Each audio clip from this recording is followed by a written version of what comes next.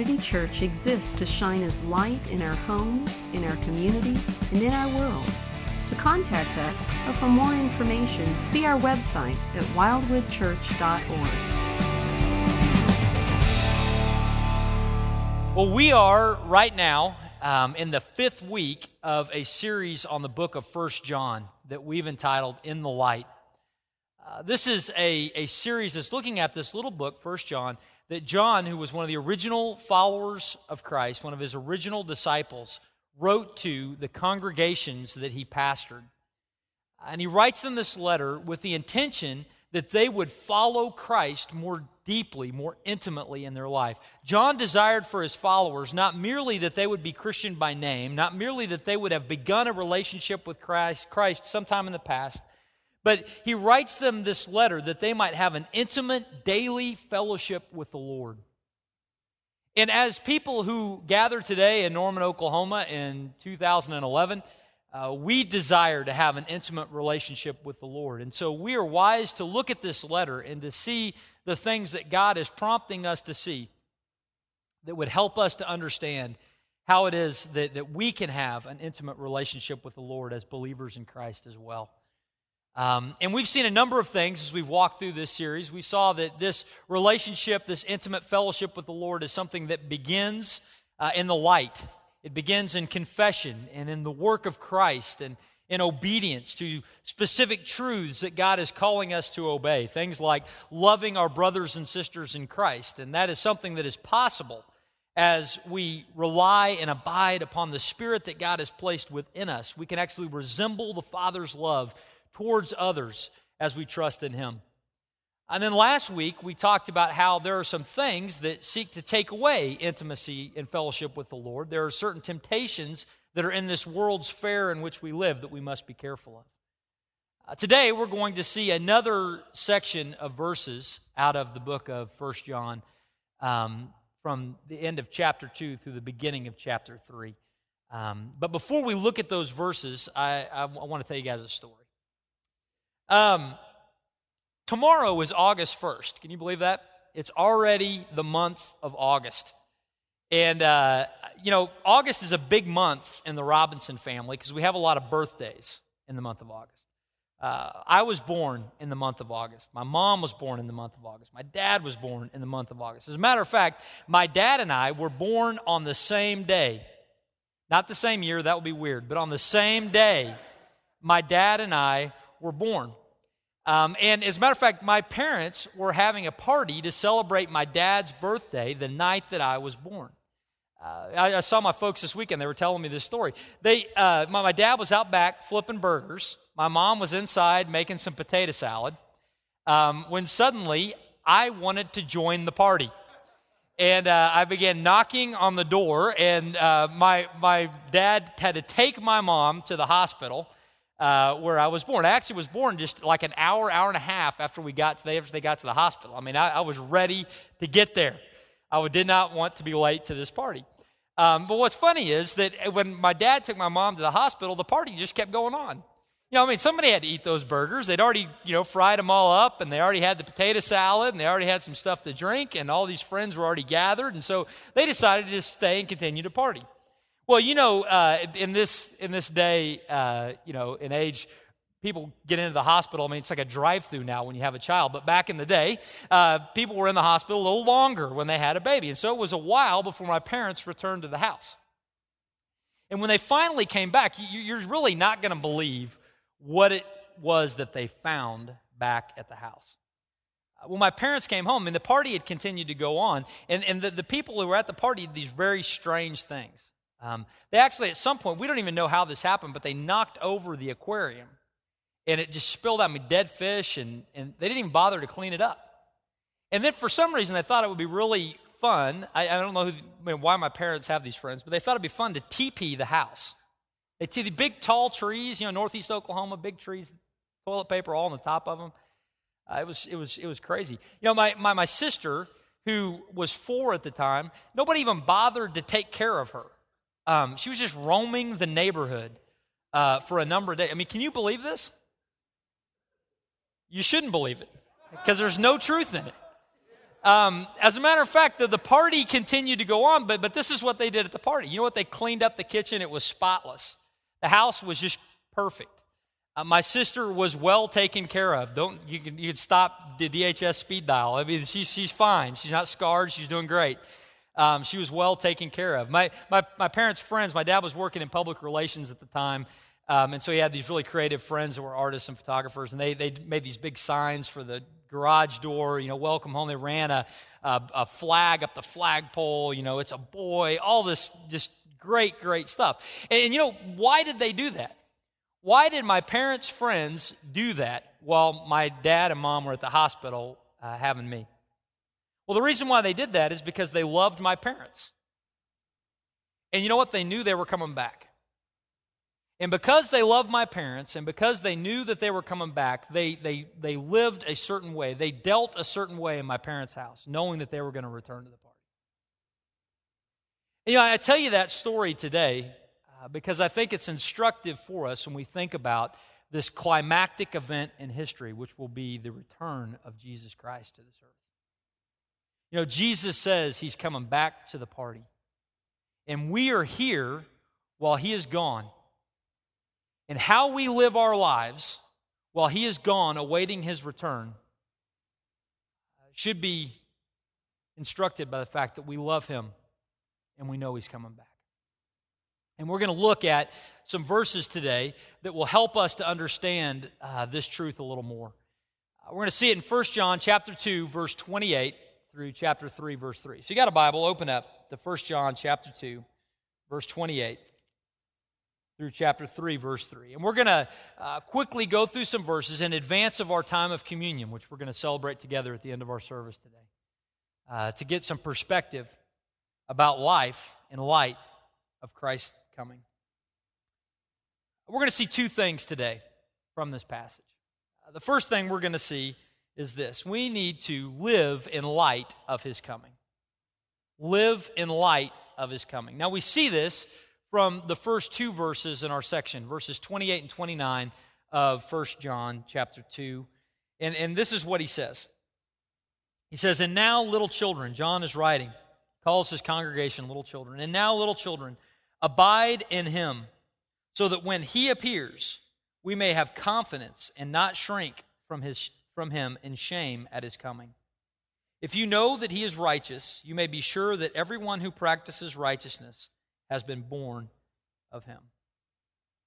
And right there in these verses, in verse 28, we see this declaration that Jesus is coming back. John says it not as an if statement, he says it as a when statement. When he appears, at his coming. It's not a matter of opinion. It's not something that is left up to doubt. John is very certain that Jesus is going to return. And the reason why John was so certain was because from the beginning of his association with Christ, Jesus was talking about his second coming. Flip back over, you can see it on the screen, to the book of John, chapter 14, verses 1 to 3. Jesus, right after the Last Supper, is talking with his disciples, and the same John that wrote the Gospel of John is the same John that writes the book of 1 John, and he remembers in John chapter 14 what Jesus said to him. Jesus says to him in John 14, "Let not your hearts be troubled," Jesus says. "Believe in God, believe also in me. In my Father's house are many rooms. If it were not so, would I have told you that I go to prepare a place for you? And if I go and prepare a place for you, I will come again and will take you to myself, that where I am, you may be also." See, Jesus is saying that he's coming again. He talked about it with his disciples. And at this event when Jesus, after he died on the cross and after he was resurrected from the grave, and after a period of several days that Jesus spent encouraging his disciples, the disciples and Jesus went and gathered out on a hillside, and they watched Jesus take off into the clouds. And those events are described for us in Acts chapter 1, verses 9 to 11. These are events that John would have been at also. And Acts 1 tells us this. It says, "And when he had said these things," Jesus, "as they," the disciples, were looking on, Jesus was lifted up, and a cloud took him out of their sight. And while the disciples were gazing into heaven as Jesus went up, behold, two men stood by them in white robes, and said, Men of Galilee, why do you stand looking into heaven? This Jesus who was taken up from you into heaven will come in the same way as you saw him go into heaven. See, John was certain that Christ was going to return because he had remembered Christ talking about it. He had heard the angels tell him that Jesus was going to return just as Jesus left. And then further, the same John who was out on that hillside and the same John who wrote the Gospel of John is the same John who wrote the book of Revelation. And in Revelation chapter 22, verse 7, we have this prophecy of Jesus speaking that John records for us when he says this. Jesus says, And behold, I am coming soon. Blessed is the one who keeps the words of the prophecy of this book. So when John says that Jesus is a when he returns, at his coming, what he's getting at is it was a very certain fact that Christ will return to this earth. The one who bled and died for us, we will one day see face to face. And John wanted to remind his congregation of that. And this morning, as we read these verses, we're reminded of it as well. But the question is, how are we going to respond when we see Jesus at his coming? What will we do? How will we respond? Well, this passage in 1 John chapter 2 gives us two different options for how a believer might respond when Jesus returns. We have every indication that this section of Scripture is talking to believers in Christ. And to believers in Christ, he says there are two ways in which we might respond at the second coming of Christ. The first one is that we might have confidence. It's possible when we see Christ at his second coming that we may have confidence. We may be encouraged. We may be excited to see him. It's also possible, the passage says, that we might shrink away from him in shame. Those are the two options, the two possibilities for how we might respond when Christ returns. Rest assured, he will come back. How we respond at his second coming as believers in Jesus Christ will be in one of two ways. We'll either have confidence or we'll shrink away in shame. Well, what is it that would cause someone to have confidence at his second coming? What is it that would cause somebody to shrink away in shame at his second coming? Well, the thing that will cause us to have confidence at his second coming would be if we have abided in our relationship with him. If we've abided in our relationship with Christ up until his return, then we'll have confidence. Verse 29 tells us that the one who abides in Christ will have a life, a byproduct of their life is that it will have the appearance of righteousness, that we will be obeying and doing the things that Christ has called us to do. The abiding life in Christ will do that. If we want to have confidence at the second coming of Christ, we will abide in our relationship with him until the very end. Conversely, if we want to shrink away in shame, who wants to do that? But when we shrink away in shame at the second coming of Christ, it's because we have not abided in our relationship with him. We have not lived a life that has been characterized by righteousness, waiting for his return. And when you hear that, and all of us want to, I believe, not shrink away from him at his second coming. All of us have a desire to not have that be a part of the package. Part of what happens is we begin thinking, what he wants from me, the only way I cannot shrink away in shame at his coming is if I live perfect my life from now until he returns. If I could just live my life perfect from now until he returns, then I won't have to shrink away in shame at his coming. But here's the problem with that. We've already seen in the book of 1 John a very clear statement that negates that. Do you remember what it was? All the way back in chapter 1, what does he say? If you say that you have no sin, you are a what? Liar, and the truth is not in you. You see, living in the light is about confessing our sins, not being perfect. It's about living in light of what Christ has done to provide for our sins, not about what we have done to make ourselves look good in God's eyes. So whatever it means to abide in him, whatever it means to have a life characterized by righteousness, it's not that we live a perfect life. And thank goodness, right? If it depended on us living a perfect life, regardless of our best intentions and regardless of our piety, we would all shrink away in shame at his coming. Because all of us continue to sin and fall short of God's glory. But it's possible for believers in Christ to have confidence when he returns. And the reason why we can have confidence is if we have abided in our relationship with him. Not perfection, but abiding. Well, what does that look like? What does that mean?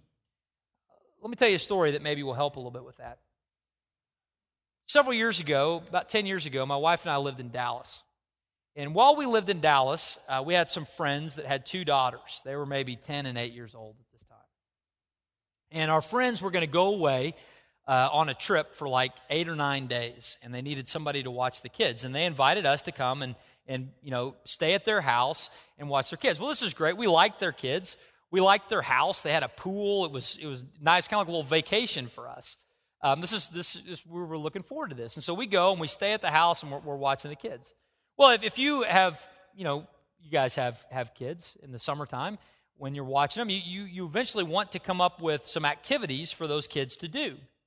And so the town where we were living had this little water park, and we decided we were going to take the kids to the water park. So I loaded up the girls, and we went to the water park. We were hanging out all afternoon. We come back, and when we got back, I was tired, as you can only be tired after taking some girls to the water park for the day. As parents, you understand this feeling. So I come in, I'm tired, and I'm wet, and I just plop down on this couch in the living room, just crash. And unbeknownst to me, because I hadn't really considered it. I never really owned a brand new leather sofa before. But I'm sitting in a wet swimsuit on a brand new leather sofa. And I'm just racked out there for a while. And after a while, I decided to get up and go get something to drink. And when I get up, part of me is still on the couch. There is a perfect wet imprint of my backside on the seat that I just vacated. I'm panicky. Because I do not know how much that couch costs, but I'm quite certain it costs more than I was going to make that month. And so I'm like, what do I do? And so I do what anybody who finds themselves in this situation would do. I immediately try to get the couch looking perfect before they see it. So I get on the phone and I'm calling these places, and this is what happened, and this is what we do, and all this stuff, and I'm getting all this various advice, and before I really, get too far down that road, I kind of pause for a moment. I'm like, wait a minute. I need to just come clean and tell the owners of this couch, before I put any chemicals on it, before I do anything, I need to talk to the owners of this couch and tell them what has happened. And so I call them, and I'm talking to them, or they call in to check how the girls are doing. I tell them what's going on. I said, I got to tell you, I sat in a wet swimsuit on your brand new leather sofa, and there's part of me still there. He just dies laughing. And he goes, you too? Everybody in our family has had that moment on that couch. He said, don't worry about it. It eventually goes away. You just kind of rough it up. It'll be all right, and all this stuff. And so I was so relieved. And when they got home from their trip, I picked them up at the airport. And I remember when I saw them, I did not shrink away from them. When I saw them, I could freely go up and interact with them. Why? Because I had lived perfectly while they were gone? I'd been perfect house guest? No, I'd made a lot of mistakes. I just told you the one. There were a lot of things that had gone on. But as we had talked, I'd kept the path clean. Said, look, I screwed up your couch, man. I screwed it up. This is a problem. He said, hey, don't worry about it. So I did not have to shrink away in shame. Here's the deal. When we think about the return of Jesus to this earth and us living our lives now in light of his coming, we don't need to think, I've got to live a perfect life. You know what we need to do? We need to abide in our relationship with Christ. This means that when we have sinned, we call it sin and we talk to the Lord about it. Lord, I sat on the sofa again. I did this, I did that. So that when he comes, we don't have this major catch-up moment. We're on short accounts. We don't have to shrink away. See, here's what happens. When we think about how we live in light of his second coming, if you knew that Christ was going to come back tomorrow, how would you live today? And many times how we answer that question, we answer it like we would if we found out that the president was going to come and stay at our house tomorrow. If we found out the president's going to come to your house tomorrow, what would you do today? Well, you would give your house a thorough cleaning, right? You would go to work and you'd put away stuff that hadn't been put away since you moved in, and you would clean it up and you'd get it all looking good. And then when he showed up tomorrow, what would you tell him? Sorry, the place is such a mess. It hasn't looked this good ever, right? But you have gone through all of this work to clean it up. And knowing that Christ is going to return tomorrow, many times that's what we do. We think, I've got to clean up my life. If I knew he's going to come back tomorrow, then today I need to give all my money away. I need to commit to go to Africa. I need to do this. I need to do that. I need to live a perfect life between now and when he comes and all this stuff. And when we go down that path, here's what happens in our mind. We're thinking, it's up to me to have confidence before him when he returns. But you know where confidence is found? Confidence is found not in us. Confidence is found in him and what he has done for us. So our confidence at his second coming comes when we say, Lord, I'm just going to abide in you. I'm going to keep short accounts. I'm going to confess my sin when I commit it. I'm going to try to do things that are pleasing to you and in your strength and in your power. I'm going to lean on you. But when you come back, Father, it's not going to have been weeks, months, years since we talked. It's just going to be the next moment of the day. See, if you want confidence before the Lord, if you want to live in light of his second coming, then we'll abide in him. But the passage goes on and tells us a second thing. The passage tells us in chapter 3, verses 1 to 3, that we are to live in light of his calling. Live in light of his calling. Look at what it says in these verses. It says, see what kind of love the Father has given to us, that we should be called children of God, and so we are. The reason why the world does not know us is that it did not know him. Beloved, we are God's children now, and what we will be has not yet appeared. But we know that when he appears, we shall be like him, because we shall see him as he is. And everyone who thus hopes in him purifies himself as he is pure. See, in these verses, we're encouraged to live in light of his calling. And what does he call us in these verses? It's interesting. It begins, he says, behold, literally, the kind of love the Father has given to us. In the original language, that phrase, the kind of love, is a word that means something from another world, something from another country, something that has no parallel. Literally what he's saying is, behold, look at the amazing love that God has for us, a love that knows no parallel to anything else that we know. God loves us so much, and an evidence of how much God loves us is that he calls us his children. He says we are called children of God. And then he underlines it in the text 3 times by saying, and so we are. We live in a world that wants to call people a lot of things. It's a game of semantics. Kids play in a sports league and everybody gets a trophy, whether they win or not, because we just want them to feel good. And sometimes we read verses like this and we think, God just wants us to feel good. We're not really his children. He's just calling us that, just throwing us a bone, trying to encourage us a little bit. But no, that's not the case. He says, we are called children of God, and so we are.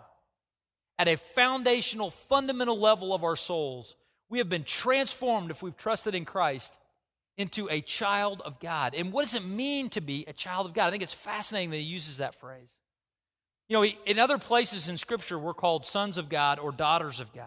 But here we're called a child. Why does he use that language? Well, part of the reason why I think he uses it is that if you're called a son or a daughter, you're always a son or a daughter. I spent some time with my parents this weekend. I'm still their son. 38 years old, still their son. You're still the son or daughter of your parents. But a child, that's something we grow through. It has the connotation of development and growth. And I think the reason why we're called children of God here is that there's this understanding of this idea that we are becoming something else, that God is calling us from where we are to something greater. At the moment we trust in Christ, we have things like forgiveness and and relationship with Him, and we're experiencing His love. But there's also a sense where we're developing. Right now, we live our lives in this body that cloaks a lot of what God's activity is in our lives. We still struggle, we still bleed, we still hurt, we still ache, we still hurt others. All this kind of stuff still happens right now. But there is a time when we will grow through that period and we'll appear as something else. Or we'll be translated into eternity where our identity will be fully known. Because we're still in process, that's why it says at the end of verse 1 of chapter 3 that the world does not know us and it did not know Him. See, there's a part of our identity as a child of God that is obscured in this world today. It's obscured from those that live around us. It's obscured by others in the church. It's obscured to ourselves. At times we don't feel like a child of God because we're well acquainted with our shortcomings. But what he tells us is, though it's obscured right now, one day it will not be. Verse 2, we are God's children now, and what we will be has not yet appeared. I love that phrase. What we will be has not yet appeared. But we know that when He appears, we shall be like Him, because we shall see Him as He is. There will come a time where we will be translated into eternity, and we will no longer be shackled by a body that breaks down. We'll no longer be shackled by a body that has temptation to sin. We no longer will be in a position to hurt others, because we will be translated into eternity in a glorified body. As Christ is now, we will one day be. You see, we've been called a child of God. We've been promised a translation into something better. And we are asked to live in light of that. Look at what it says in verse 3. Everyone who thus hopes in Him purifies himself as He is pure. What's the appropriate response to our knowledge that He's coming back and that He has called us His sons and He is transitioning us into eternity? The appropriate response is to live a life abiding in Him, in a life that is characterized by purity. That's the appropriate response for us. You think about it in terms of like a wedding. You know, two people get engaged today to get married at Christmas. They've got 5 months between today and their wedding day. How are they going to behave over those 5 months? Well, if they're smart and if they really love each other, they're going to behave over those 5 months in a fidelity relationship to themselves. They're not going to go out and try to start a new relationship with someone who's not their future spouse. They're not going to do things that will intentionally hurt the one that they're committing their lives to. They're going to live this 5-month engagement period as they're going to live their married life. And in the same way, when you think about our relationship with Christ, we're living in an engagement period right now. We have been promised this translation, but we're living our lives right now before then. And in light of this calling, in light of the fact of what's going to happen out here, we should live our lives in fidelity to the Lord now. We should live our lives characterized by righteousness, verse 29, by purity, verse 3. Because that's where we're headed. We're headed to an eternal life, and we can experience that now as we trust in Him, as we abide in Him. You see, oftentimes we look at this truth about the second coming of Christ, and we deal with it only on an intellectual level. We have done an incredible disservice to the Word of God when we do that. You see, the second coming of Christ is not about us just understanding that He's coming back.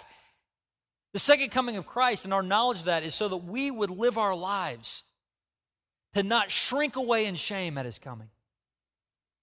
That when He comes, we can have confidence because we are abiding in Him and we have a relationship with Him right now. And when we think about taking this now and walking away from this, I want us to do something. And it's something we don't do very often. But I want us to take some vows. I want us to do this. And you know, if you're not comfortable with this, don't worry about it. But if these words I'm getting ready to share, if they express a desire of your heart, I'd encourage you just to repeat them back after me, similar to at a wedding when somebody would repeat a vow. What we're doing as we do this is we're declaring our intentions to the Lord in light of His coming, how we will live our lives now. So I'll say the phrase, and then you can repeat it after me. I am a child of God. I am not now who I will one day be. I will live in light of his calling. I will be faithful today, knowing that he comes tomorrow.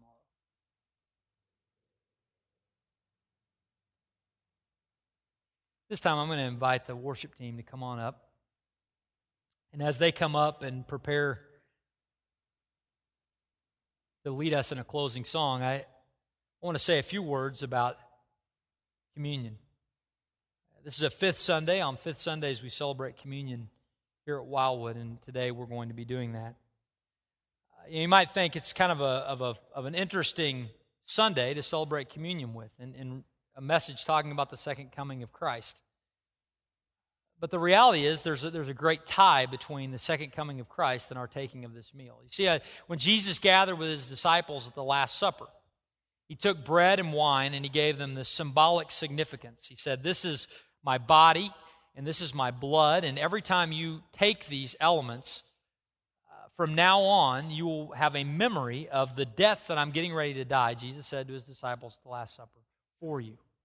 And as we sit here today on this side of the crucifixion and the resurrection, we partake of these elements as a reminder of what Christ has done for us. But Jesus said something really interesting to his disciples after he said that. After Jesus says that, he says to his disciples, "You know what? There will come a time when I'll come back and I'll have this meal with you in my Father's kingdom." At the Last Supper, Jesus makes a dinner date with his disciples. He says, "We will eat this meal together one day." And you know what? As we celebrate the Lord's Supper today, we can do so with an acknowledgement and an awareness that one day we will have this meal with him in his presence when he returns to this earth. And so as you take the elements today, I want you to take them and be mindful of the fact that one day we'll eat this meal with him in a physical way. At this time, I'll invite the guys to come and begin to pass the elements. You're going to get both the bread and the cup. I'd invite you to hang on to them as we are singing, and at the appropriate time I'll instruct all of us to take them together. At this time, would you join us in singing?